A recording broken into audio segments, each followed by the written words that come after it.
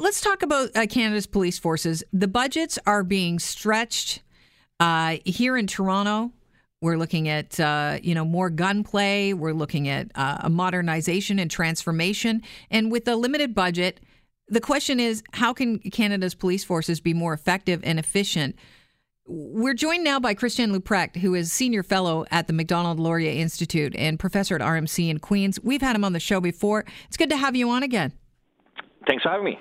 So you have published a study entitled Where to Draw the Blue Line, How Civilians and Contractors Can Let Police Do the Policing.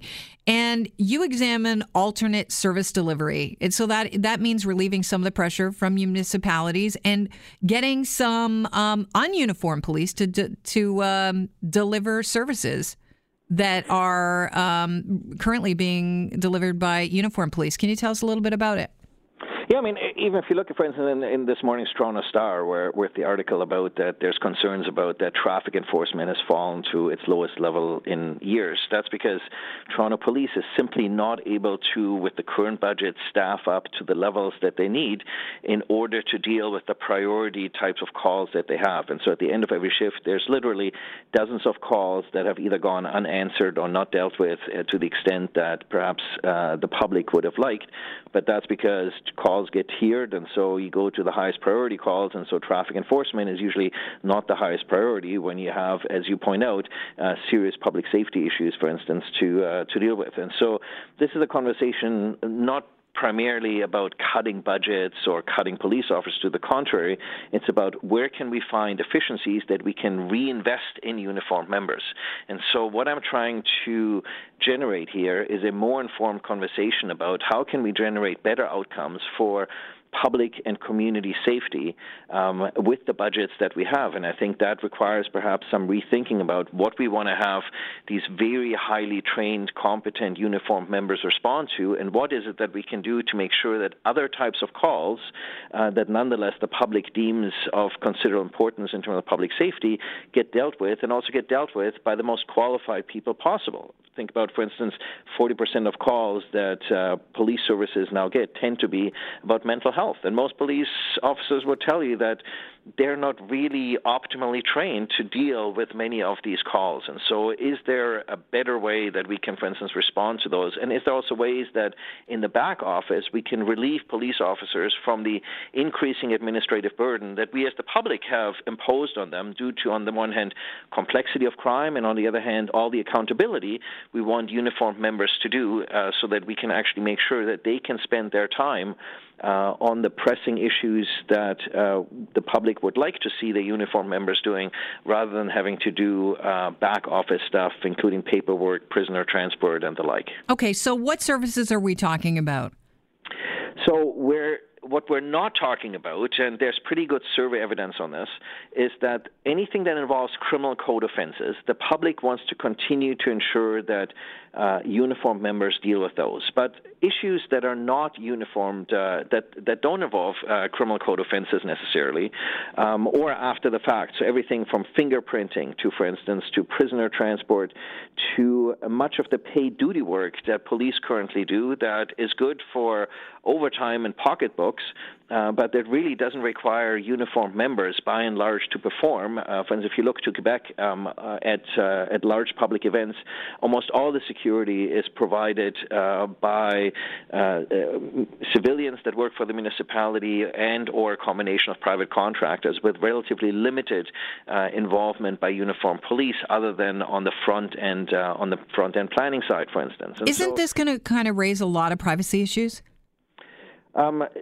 So, look, I think with the right legislation and with hiring the right and competent people and the right contracts, all of this is amply doable. I think Quebec is a good example of that. This is doable. Alberta has done it for decades. Nova Scotia has been very much at the forefront of innovation and where there's opportunity for civilianization and contracting. So exactly all the things that in Australia are often raised as kind of, well, these things aren't doable, or they raise all sorts of legislative or privacy concerns. Other jurisdictions associations are doing and have been doing for decades. And so they've already got a model for us to work off of. Exactly, and that's what the study is about, trying to show that the things that in Ontario we pretend can't be done have already been done elsewhere for a considerable period of time. And look, we're a different jurisdiction. Ontarians may decide that we want our legislative environment to look differently, which is fine, but I'm trying to have a more informed discussion, and certainly the current legislative environment is not favorable to innovation when it comes to the delivery of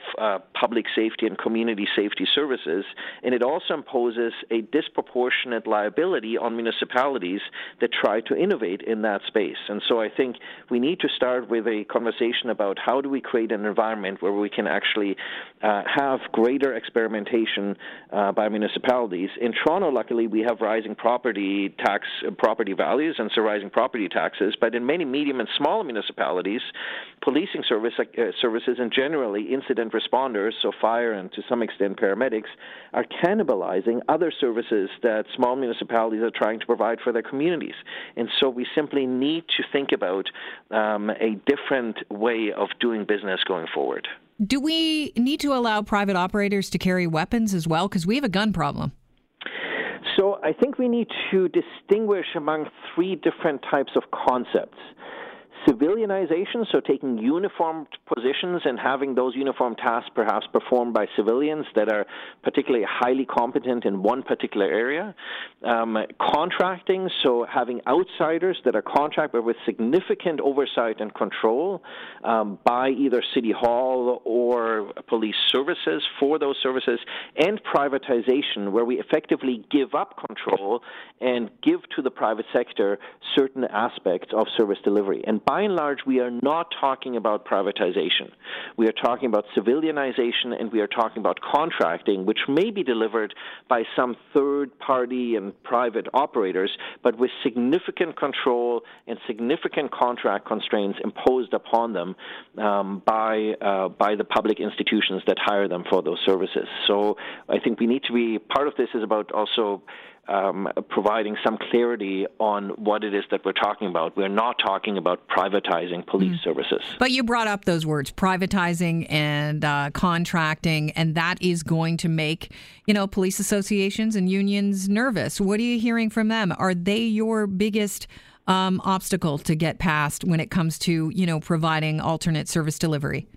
So look, this is only going to work if associations and chiefs are on side. And I think associations will tell you that many of their members are dealing with calls that they'd rather not deal with, that they don't feel that they are optimally trained to deal with, and where they feel they would like to be able to, for instance, deliver on things such as traffic stops, as the Toronto Star raised this morning, because traffic stops often then also provide opportunity to identify people who are involved in other types of illicit activity. And so if we can't engage in traffic stops, it means that we're not identifying other types of potentially illicit activities. So I think associations can be on side here, and the key here is to demonstrate, as for instance has been done in Vancouver, in Winnipeg, in Montreal, that this is not about cutting the number of uniformed members, but rather it's reinvesting the efficiencies and the savings that we can generate through contracting and civilianization, and reinvesting that on the uniformed side of the force. And so that way it can be a win-win for all sides involved. How do we get this implemented? Do we have to reach peak public support, and the police force has to see that?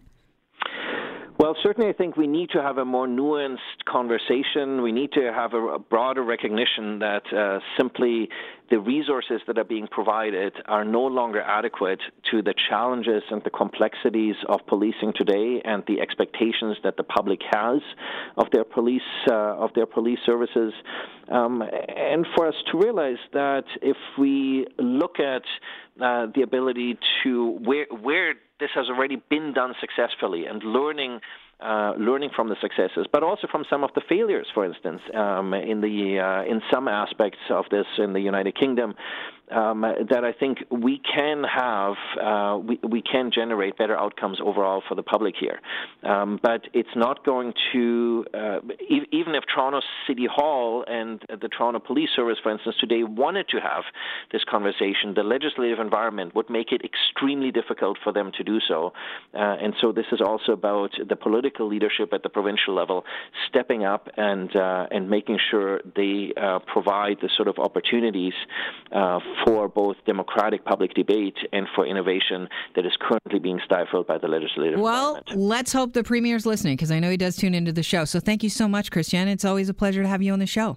It's been my pleasure. Thank you. All right. Cheers. All right. Stick around. It's Global News Radio 640 Toronto.